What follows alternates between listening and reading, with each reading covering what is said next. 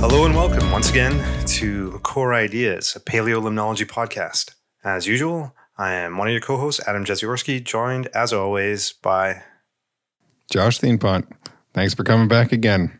All right. And so today's episode, we're continuing to round out our kind of series on fundamentals.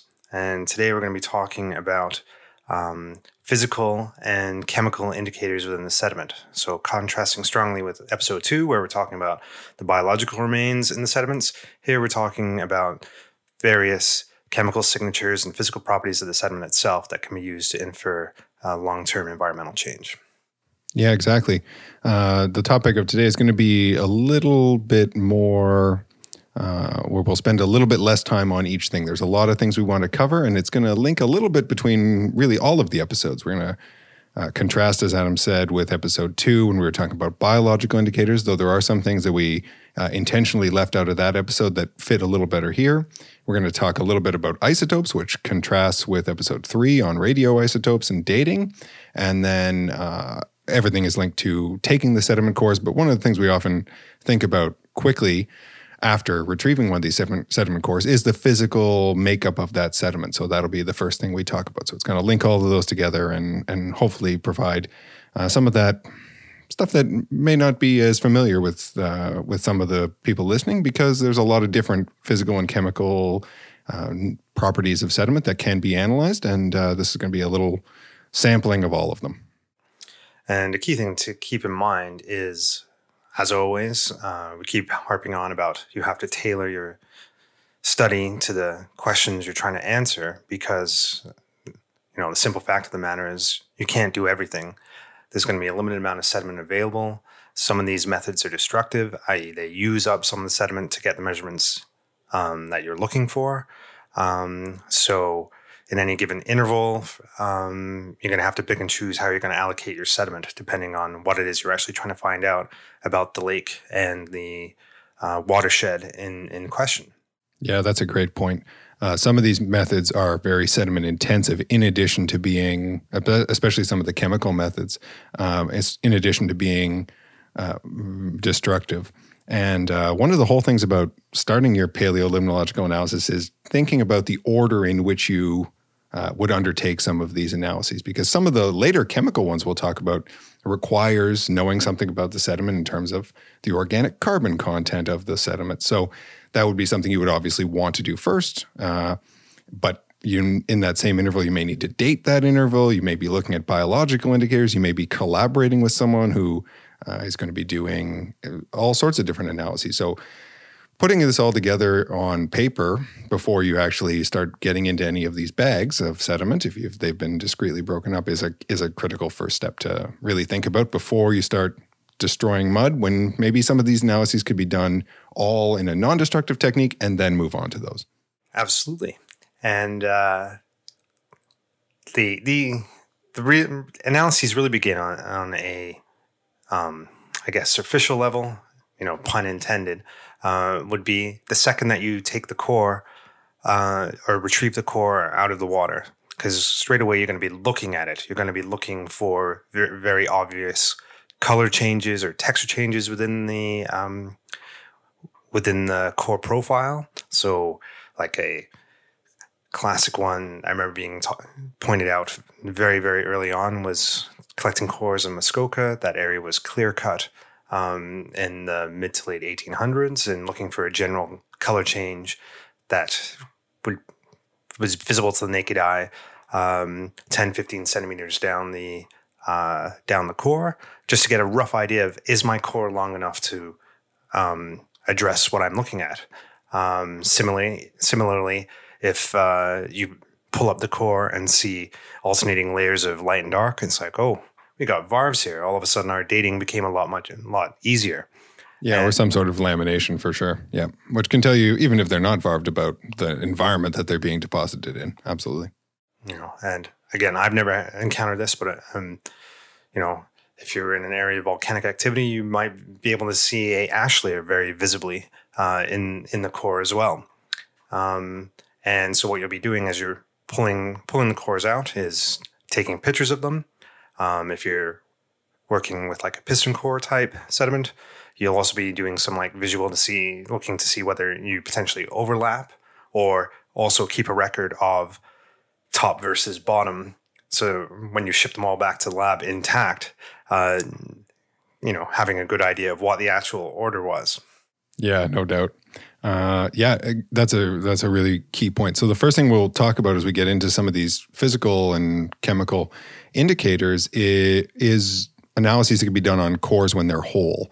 But if you're sectioning the core, especially if it's a gravity core, at the lakeside or very soon after, you're never going to see it back together again once you've taken and sectioned and extruded it into discrete intervals. So this is the time to take those pictures, take those notes and write them down in your notebook just before you're ready to section those, because you'll never really get them back together again. And that's the last time you'll be able to see that full core profile if you section it right away. Moving on. So if you don't section it right away, one of the key, technological ways that you'll be beginning your analysis would be whole core scanning. And so this is when you're using instrumentation to measure what you can't see visually. And so there are very expensive pieces of equipment that are specially made for dealing with full cores, or I guess split cores, so like half a core, so you'd have a flat surface. And I'm sure there are more models and companies out there, but the one that I'm most familiar with, in the limited amount that I am familiar with it, would be iTrack scanners, which might be familiar to some of the people listening to this.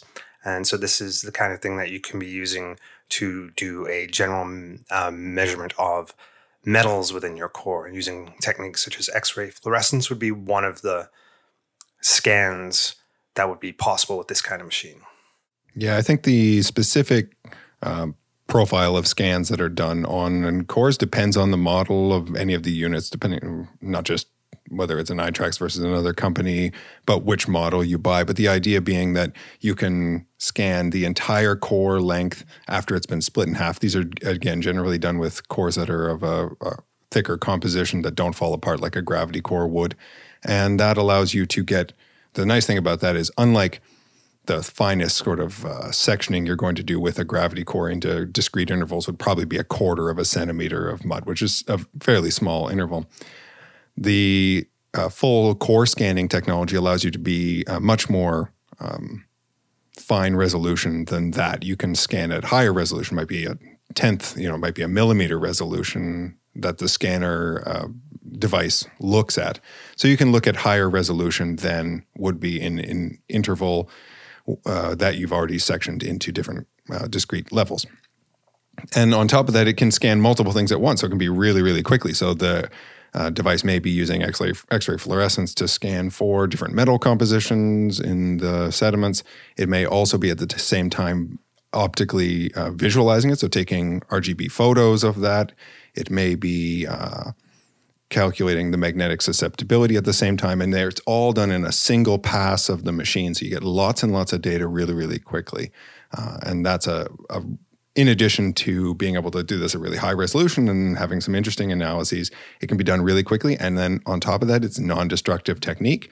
So the core is whole and you have all of that sediment available again after that analysis has been done, which may not be the case if you were to send samples away for metals analysis, for example, on discrete intervals. Yeah, because these machines, you would have put the whole half core down directly onto it and covered it with like a saran wrap or plastic layer. So the actual sediment is not being touched in any way. You're just basically doing a, I guess not indirect's not the word, but it's like a Passover kind of analysis. Yep. Yep.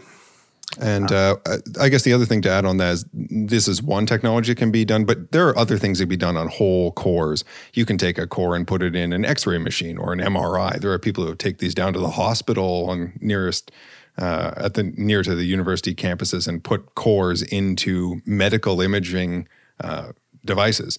in order to get data. It's not done all the time, but for certain applications, if you want a magnetic resonance image of a sediment core, that can in theory be done. So there are lots of ways to image the full core before you then break it apart.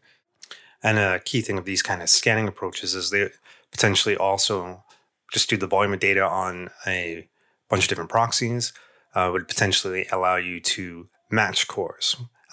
Whether you're talking about in a piston core scenario where you have overlapping sections, or multiple cores from the same basin, again, due to difference in compaction and how close they are together. They're not going to line up perfectly. There's going to be an element of like statistical analysis and wiggle matching, but these are the kind of things that will give you a full profile of data to do that kind of analysis on. So the next step after you've completed all of the analyses that you can do, or not that you can do, but that you're planning to do with the full cores, the next step is working on individual intervals or slices through time. And these approaches are all going to be, is where you're going to get into more involved chemical analyses or procedures. And basically they can be, or at least today we're going to talk about three broad categories of these kind of analyses. We're going to be talking about inorganic geochemical methods, with stuff like grain size, LOI, we'll get into that in a second. General stable isotope techniques of carbon, nitrogen, and oxygen. And then finally, touching very briefly on some of the organic chemical techniques that can be used.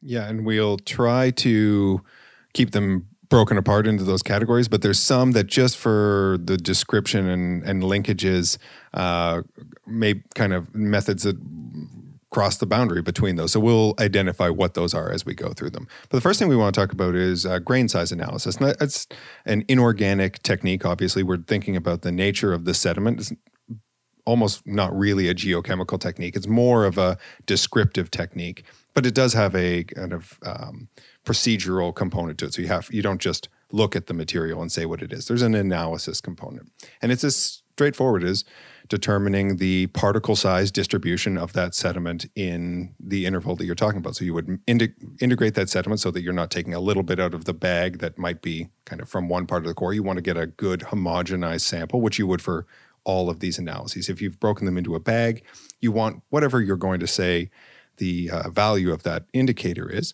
to be representative of the entire bag, not one tiny little corner of it. So you want to homogenize the sediments well in order to make sure that you're talking about the whole interval. And then for grain size or particle size analysis, you would use a variety of different techniques. Generally, it's through some sort of laser scanner to remove all the organic material because you want to look at the inorganic sediment material.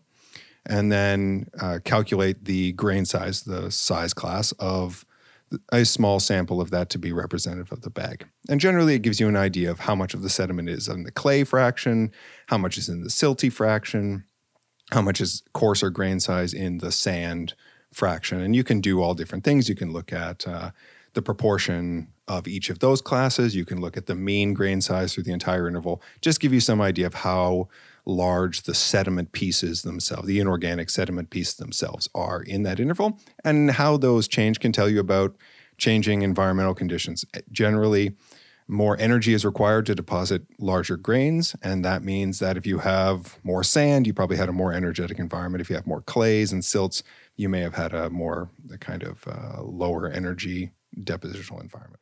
And like big changes within them would indicate, big flood events or something like that. So if all of a sudden, if you have a fairly steady grain size profile and whatever the distribution is between clay, silt, and sand, then all of a sudden there's a big change and there's a huge amount more sand, that kind of thing that would indicate is that there was some sort of big inundation, whether it was a mega storm, mega flood, or a river, erosion. Yep. Something was different that all of a sudden compared to the last couple of years, decades, centuries, millennia, whatever it is, something changed that was able to bring a whole bunch of material that took a whole lot more energy than the lake was normally experiencing to get it in there. Yep, exactly. And then moving on to thinking about other inorganic geochemical techniques, a really common analysis is to look at the proportion of the sediment that is organic, and then the proportion that's carbonate-based inorganic material, and then the portion that's silicate. And together, these are referred to as the loss on ignition method. And that's because the way in which you calculate this is to get rid of the things before that in terms of their temperature that they are ignited and combust at. Yeah. And so this is done in a fairly sequential order. So begins very simply. Like the first step in this process is you basically dry the sediments just to remove any water. Again, this will change through time. The sediments near the surface or the sediment water interface is going to be a lot more watery than the sediment further down. But so you kind of look at that by basically drying the sediments, probably doing this at like on the order of like, 80 degrees Celsius. You're just drying it off in a fairly simple oven. Or they could be freeze-dried as well. And then going further from there, the next step is looking at the organic matter present. So basically we're now moving from a drying oven to an actual muffle furnace. So you'd be putting your samples in for some interval of time at 550 degrees Celsius, be like the standard, like this in the actual methodological procedures may vary a little bit, but generally we're talking something in the order of 550. So where you're literally burning off the organic matter. So this would be an example we were talking earlier about destructive techniques, because once you've combusted this material, you're never getting it back. So you, and then you weigh your sample again. So you would have weighed your sample initially, weighed it after drying it to see how much you lost in terms of water, weighed again and to figure out how much you lost in terms of organic matter.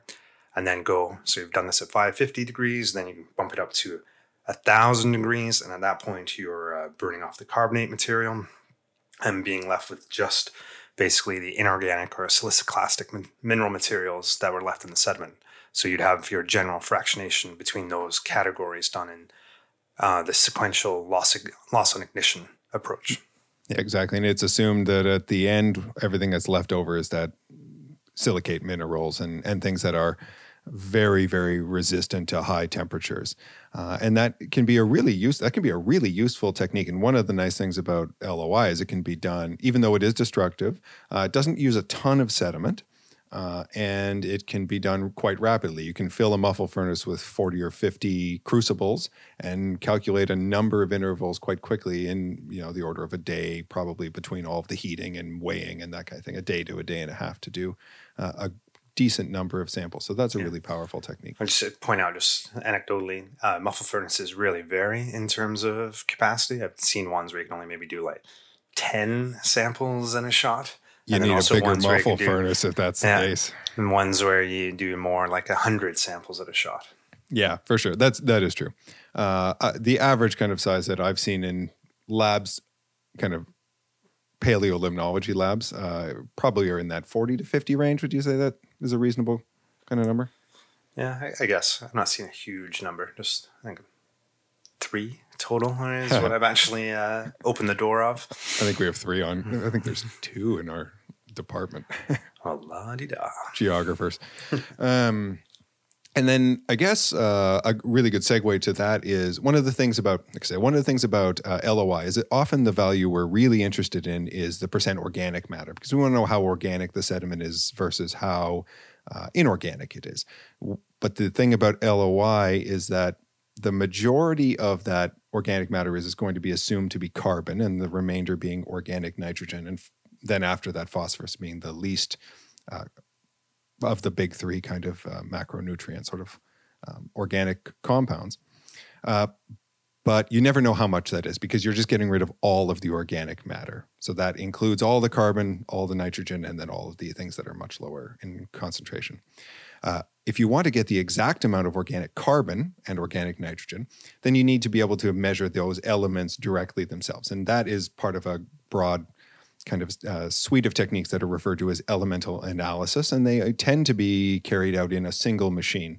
So a single elemental analyzer will calculate not the percentage of all organic matter, but the exact concentration of organic carbon in that, of carbon in that sample.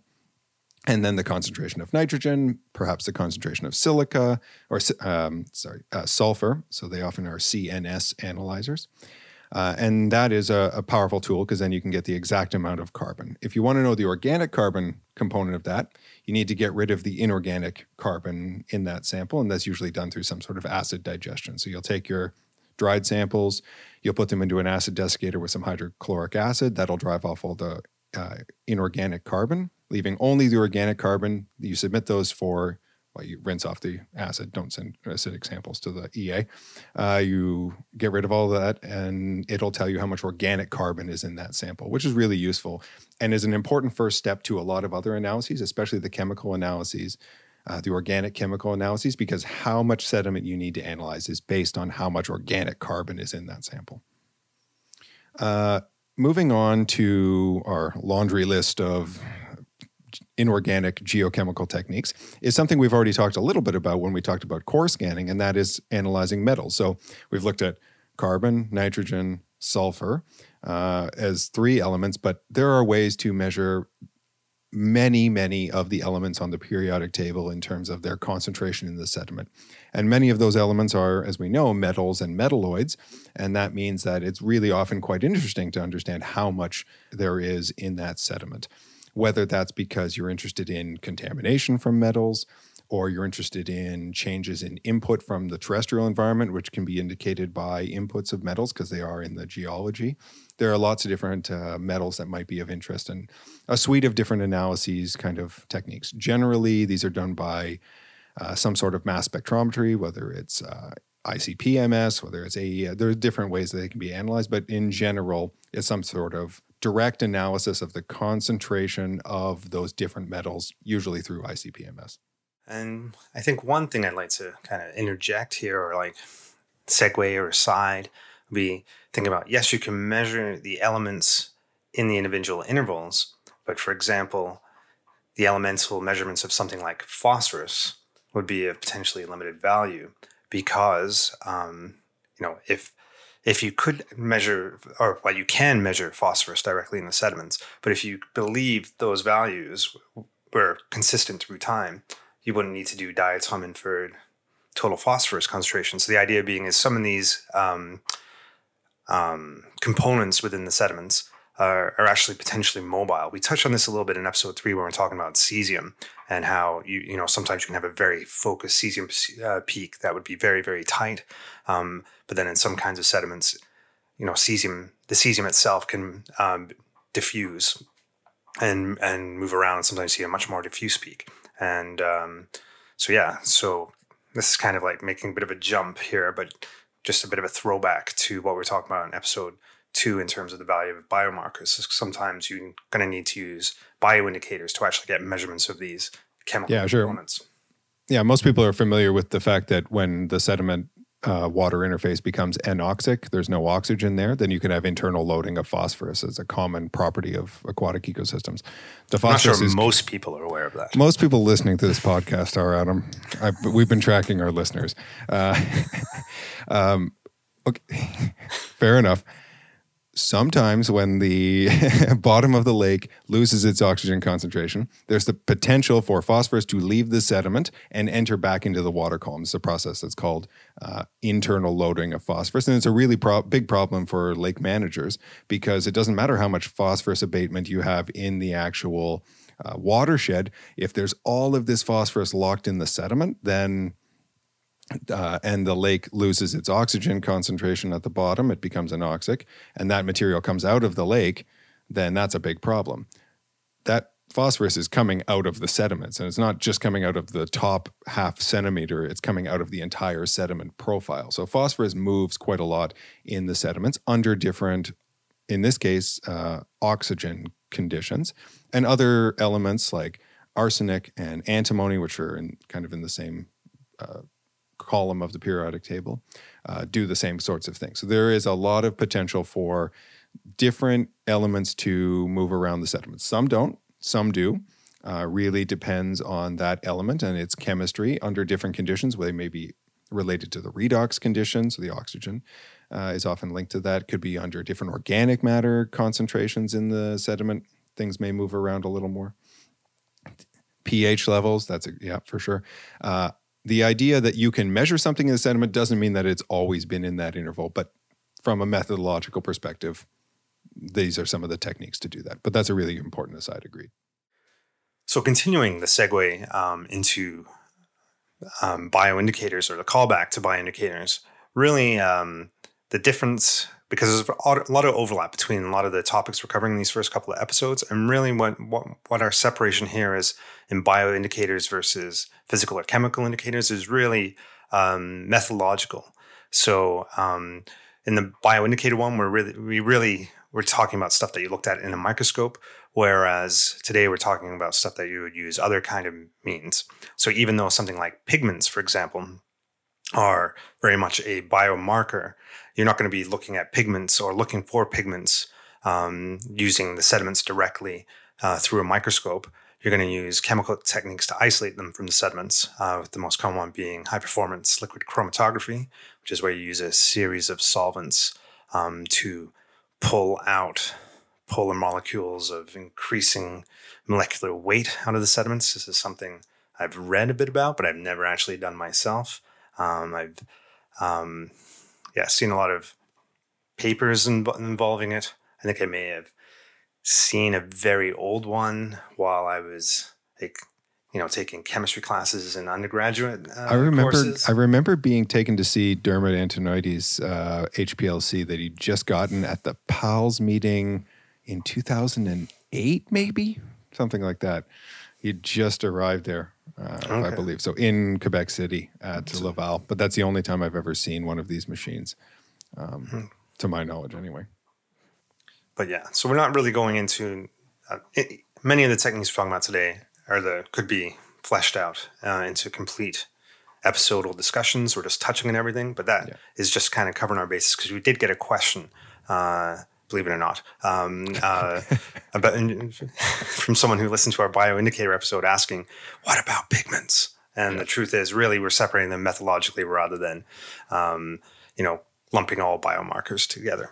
Yeah. And although now I guess if we talked about N-alkanes, that would be a chemical method and some of those other things. So that one we threw in just because it made sense at the time. We're just making up as we go. Yeah, we have no idea what we're doing. But whether the pigments are methodologically, I don't think we could tell you anything more than what Adam's just said, and that probably stretched my knowledge as well. But they're really, really important because they can tell you about the different functional groups that are in the lake in terms of like sulfur-reducing bacteria, because some pigments are unique to certain taxa, and then others are going to be much more ubiquitous, things like chlorophyll, and the different chlorophyll molecules can tell you about overall production in the lake. And so there's a lot of information that can be taken out of these different pigment analyses, and that's one of the ways in which we can estimate the overall production in the lake ecosystem. But there are others as well, such as spectral types of analyses. Yeah, and so if you're using HPLC to measure pigments, you're basically looking at a certain amount of individual pigments, such as chlorophyll. So that'd be a pigment used by higher plants, but you have other pigments that are used by various types of algae and down into bacteria. So you can also get an inferred measurement of the chlorophyll A using a spectral methods, or oh my goodness, go check my notes here. I want to say it right. Spectral radiometers, where you're actually looking at the amount of absorbance, or looking for the absorbance peak of a molecule like chlorophyll A in the sediment matrix itself, and allowing you to infer chlorophyll that way. Yeah. So it's known from the nature of the chlorophyll molecule what range of the electromagnetic spectrum it absorbs energy from, and that's between 650 and 700 nanometers or something in that range. And because of that, you know that if there's a change in the spectral reflectance or absorbance, which are kind of analogs of each other, in that interval, then you can use that to calculate and use a little bit of math to tell you how much chlorophyll there is in that interval. And one of the nice things about spectral techniques in comparison to the chromatography examples for pigments is that they're, at least the way that they're commonly done, they're non-destructive, unlike HPLC, where the sediments are destroyed in their analysis. And then the other thing is that pigments, being a chromatography method, they are being analyzed individually, whereas the spectral reflectance method, it's been shown, incorporates not just the pigments themselves, but also their degradation products, which you would have to analyze individually in the HPLC method. So you get a little bit of information on not just the pigment concentration itself, but also the pigment itself, but also the breakdown products. And I guess the other thing is that they're not really in the same way measuring concentration as you would from a HPLC type of pigment analysis. There's trade-offs associated with both techniques because of those different positives and negatives there. And then just the last word for today on the spectral analyses would be, so in chlorophyll A, so you're looking at absorbance between 650 and 700 nanometers. You might sometimes see that referred to in the literature as visible reflectance spectroscopy.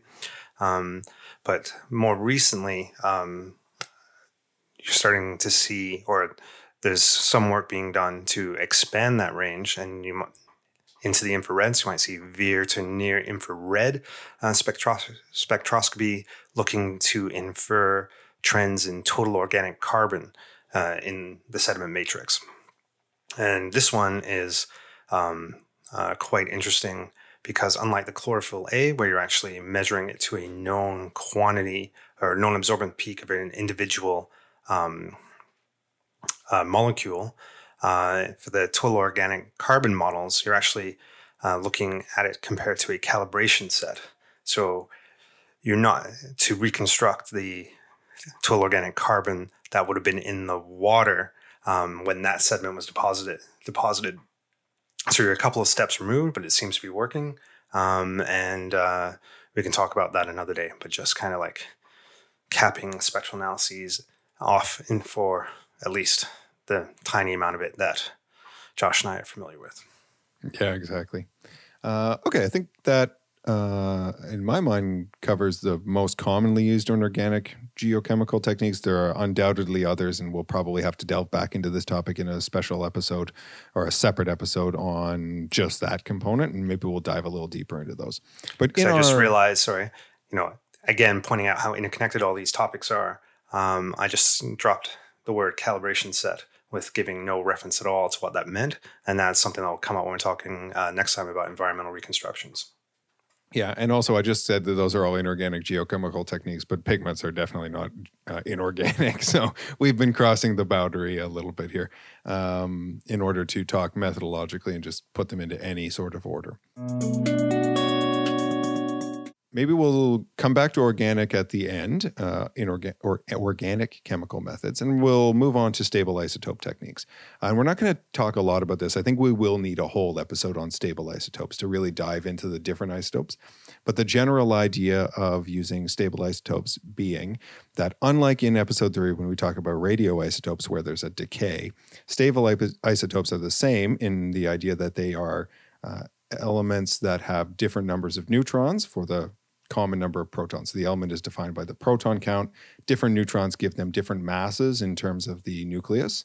But unlike radioisotopes, these are stable, or at least stable over the half-life of the Earth itself. And that means they don't decay. So a carbon-14 radioisotope will eventually decay to a nitrogen isotope, whereas a carbon-13 isotope will not, or a carbon-12, which is the most common isotope of carbon. Carbons 12 and carbon-13 are considered stable because they don't undergo radioactive decay. So those are the type of elements that we are talking about in this case.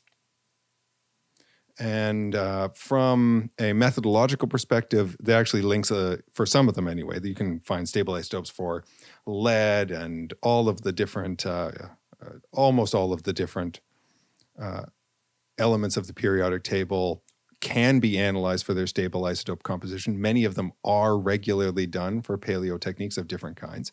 But the ones that we often think of associated with paleo, other than some of the heavier metal elements like lead, are those of carbon nitrogen, and oxygen, which we've already talked a little bit about. And methodologically, it's actually not that much more challenging than the elemental analysis. The isotope ratio mass spectrometer, which is what actually measures the isotope ratios for these elements, is often an add-on to an elemental analyzer. So you'll put a sample on for percent carbon determination, percent nitrogen determination, and in addition, after it's gone through that workflow of the machine, it will be passed on to a stable isotope, an isotope ratio mass spectrometer, and that will measure the amount of carbon-13 to carbon-12 and nitrogen-15 to nitrogen-14. So those are the less common to most common isotopes of those elements. And why would you want to do this, Josh? Why would you want to do it all in one analysis? Because it's much easier, Adam. I mean, I was kind of throwing you there. Of like, why would you want to look at the difference between various stable isotopes? Well, they can tell you about all sorts of different things that are going on. It really depends on the isotope you're talking about. But in general, the idea being that under different environmental conditions, there will be environmental, including biological in some cases, there will be different fractionation of the isotope. So the process which results in one isotope being at a certain ratio, a certain proportion to the others, depends on the environmental condition that they're occurring in. And you can look at the ratio of these and how they change in different media and how they change at different time periods in order to infer changes in the environment broadly. What those environments... And just to jump in. Yeah, just jump in for a second. This is one of these topics that is kind of outside of my wheelhouse. But so I'm kind of chiming in for someone that is less familiar with this general idea. But the idea of fractionation, I think, on the most simple level or the most straightforward example would be where you're talking about, let's say, stable isotopes of oxygen and the fractionation that would occur due to evaporation. So you would have lighter isotopes of oxygen would be preferential. So you have water molecules with the oxygen, excuse me, the oxygen atom would be with the heavier, the heavier 18, isotope. Yep. Oxygen 18 18 being the heavy isotope, yeah. To oxygen 16 being the common one, yep. Yeah, so oxygen 16 would preferentially evaporate over time from the lake. So as time goes on, if evaporation is the primary, I guess, force acting on the lake compared to between two different lakes, the one with more evaporation occurring will have a greater concentration of the heavier oxygen isotope in within its stable oxygen isotopes that we would find in the sediments.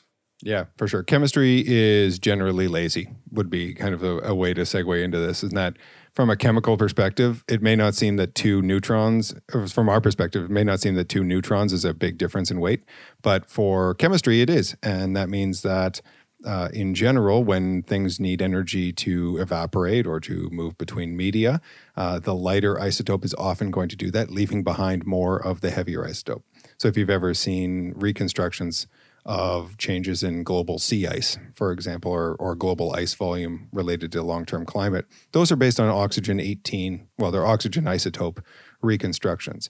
And as you go into the ocean environment, there's going to be more evaporation of the light isotopes. Those isotopes are going to go up into the clouds, the lighter oxygen 16, leaving behind oxygen 18 in the marine environment. The clouds are going to move on to land. And right now, in our interglacial period, nothing really happens to them. They rain out on the land. They eventually come back to the ocean. No big deal. And then the volume doesn't change. When there's glaciers on the landscape, they evaporate. The clouds full of lighter oxygen 16 rain and snow onto the land, but it stays there as ice and doesn't come back to the ocean. And that means that the ocean becomes enriched in the heavier isotope over time. And you can use those changes in the oxygen 18 profile to say how the climate has changed in that reconstruction. But other isotopes, that's not the same process that's going to be driving them. For nitrogen, for example, often we're, from a paleo perspective, interested in changes in food web structure. So as you get more and more N15, the heavier of the nitrogen isotopes, those tend to accumulate as you move up the food chain. So if you look at a Algae, they're going to have the same nitrogen 15-14 ratio as approximately the water that they're living in. But then as you look at zooplankton that are going to eat those algae, they're going to get rid of the nitrogen 14 and bring a little, and they'll have a little bit more N15 in their cells. And then a little planktivorous invertebrate might eat them, and then it'll have a little more N15, and then a fish will eat that, and it'll have more N15, and then up and up the food chain until you get to the highest levels, and those are going to be quite enriched in the heavier isotope in that environment. And you can use that to track changes in that ecosystem. And just to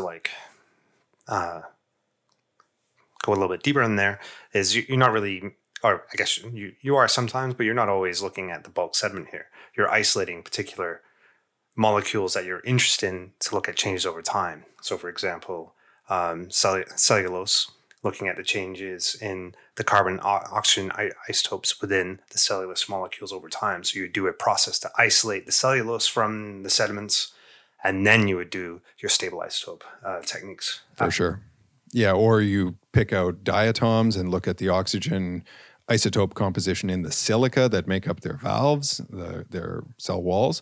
Or we talked about ostracods as being a common oxygen 18 in their structure as well. So it can be on bulk sediment, or it can be on more specific parts of the actual sediment itself, or indicators. Comes down to what you're trying to find out, really. Yeah, and they'll tell you different things about the environment. Bulk sediment is going to be more integrative of the whole lake ecosystem, probably, whereas, you might get different habitats for different ostracods versus diatoms. Lots of things that can be done with stable isotopes. We definitely need a whole episode on this now that we've talked about it for only a few minutes. I feel like we've just scratched the surface of this one. That's really the purpose of what we're doing today. Again, we're just establishing the vocabulary that we can do callbacks for what basically bins these various techniques can fall into. Okay, so moving on to, or maybe moving back to thinking about geochemical methods, we're going to talk about the organic molecules that can be analyzed in sediments very, very briefly. And we've talked about a couple of things already. We looked at, in previous episodes, we talked about alkanes and lignins and those other biomarkers. Sterols and stanols. Sterols and stanols, thank you. And also today we've already talked about pigments as a organic molecule. And those are all the ones that are linked to, if not specific biological groups, then to living organisms directly. But there are a whole class of organic molecules that are not necessarily linked specifically to biological organisms, but are present in the environment. We know there are organic molecules all over the natural world. And the way in which we often break these apart is to think about those that are found both in natural and sort of from an anthropogenic perspective, human-driven perspective.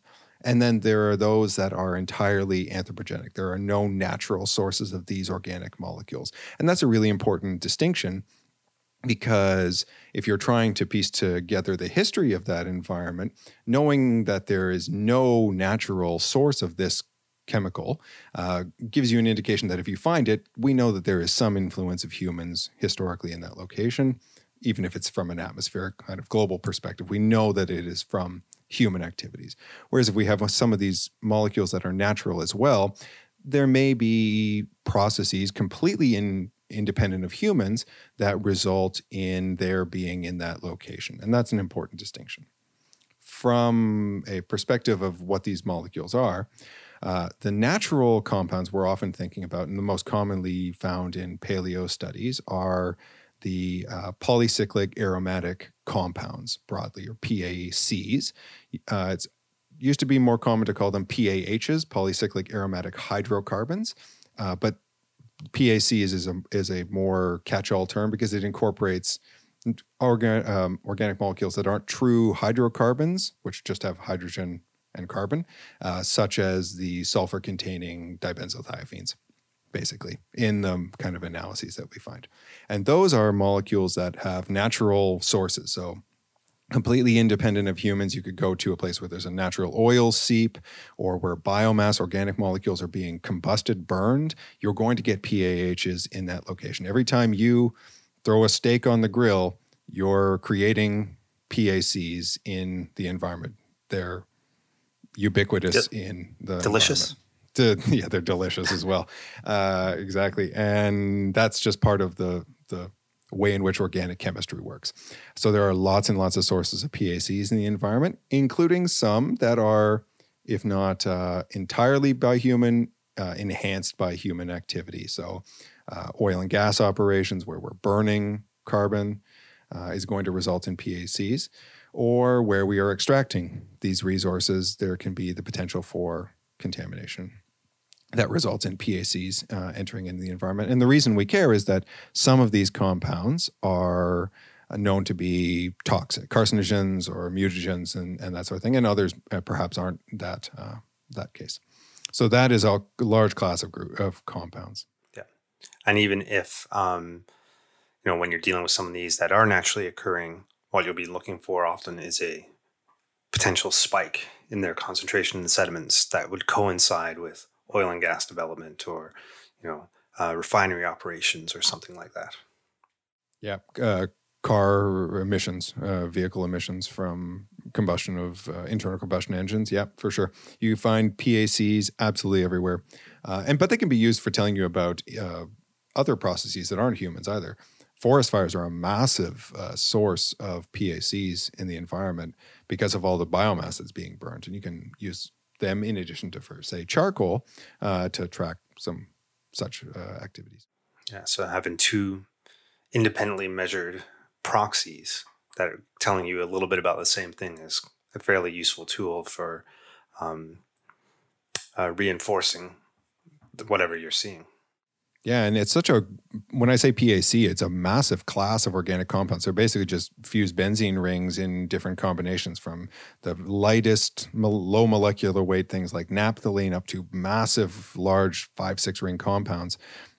Not as common, but they do exist. So they themselves, the different PAC compounds or PA compounds, I guess, are going to tell you about different processes occurring. So there's a ton of chemistry related to PACs that can be really, really useful in a paleo setting. And then going from there, or continuing from there. So going from ones that are naturally occurring. There's a large classes of organic chemicals out there that are not naturally occurring and directly related to human activities. So we're talking about things like organochlorine pesticides and PCBs, polychlorinated biphenyls, any organic molecule that humans have created for their purposes.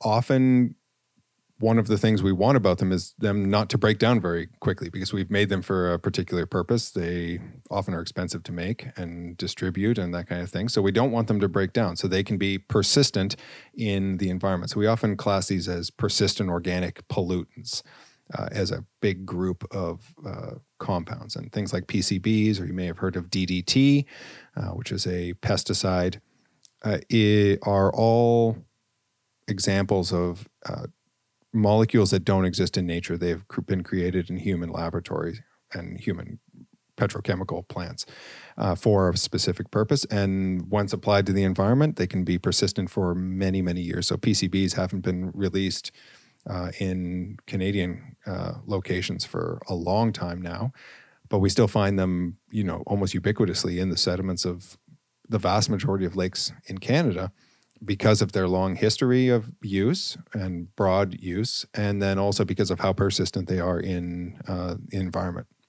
And there are others that could be falling into these category, things like perfluorinated acids as a broad group, brominated flame retardants, which sounds like a strange term, but they're found in, maybe not anymore, but not long ago, they were found in every household. Things to stop your consumer products from catching on fire, like your couch catching on fire. Your mattress. Yeah, absolutely. So anytime those get thrown into the landfill or go up in a fire, in a house fire, for example, those compounds are being released to the environment and can be persistent for a long time period there. Okay. So I think we're going to wrap it up there. So that's the end of our organic chemical methods section within our physical chemical indicators episode. We covered a lot of ground really, really quickly. and in some cases probably did a terrible job, let us know. And most of these topics will eventually be revisited in more detail going forward. Yeah, maybe bringing in experts on some of them to talk about them. That would be great. If you're an expert in one of these methods and you'd like to join as a guest on the podcast, let us know. We would be happy to have you. Because again, there are lots and lots of techniques out there, and absolutely nobody is an expert in everything. Everyone has their specialties, and so even though you'll come across when you're reading about particular studies, a lot of these things, it's easy to know what they are in a very general sense without having any real clue of how they work. Yeah, and some of them are just complicated topics. The chemistry of organic molecules is whole degrees just to be able to talk about that. So summarizing them in a few minutes is never going to do the full topic justice, and gives us a chance to revisit them in the future because they are some really interesting examples. And then maybe we'll dive into, when we talk about them individually, a couple of really cool studies that have analyzed them and some of the things they found from that analysis. Okay. So we're going to call it quits for now. But if you want to get in contact with us, again, questions are absolutely great. You can send them to us via email at coreideaspodcast, all one word, at gmail.com. You can get in touch with us directly on Twitter, and that's where you'll get the fastest response from us, because we're not really checking the email address every single second of the day, but where we have phones with Twitter on them. And that is... Core Ideas Paleo, Paleo, on Twitter. So send us a message, and we'll be happy to hear from you. Okay. And then one last thing is also we have our website. We basically are using as an archive of all our episodes so far, and there's some show notes to accompany summaries if you want to. Well, we're not going to have a whole lot of details about what we covered today, but just going forward, coreideas.ajeziorski.ca is our website, and there's funny memes on there sometimes. We have funny memes. Yes. We think they're funny anyway. We think they're funny, and that's really all that matters. That's why we're here. Just talking to each other mostly. But we've actually been really quite pleased with all of the feedback. So thanks for listening. Continue if you wish, and we look forward to the next few episodes. I guess the last thing we can say is that in our general overview, a little bit more methodologically driven episodes, we only have one more, I think, that we have planned, right? Yeah. So teaser for next time, we're going to be looking at environmental reconstruction. So we've referred to them in a couple different ways, but basically looking at, for example, mentioned today, phosphorus. If you can't measure the phosphorus directly in the sediments, how could you get about inferring what phosphorus conditions used to be like over the last couple hundred years, if not longer, in a lake? And that will be the kind of environmental reconstruction we'll be talking about next time. So once again, thanks for listening, and we hope to see you soon again next time. Bye. Thanks.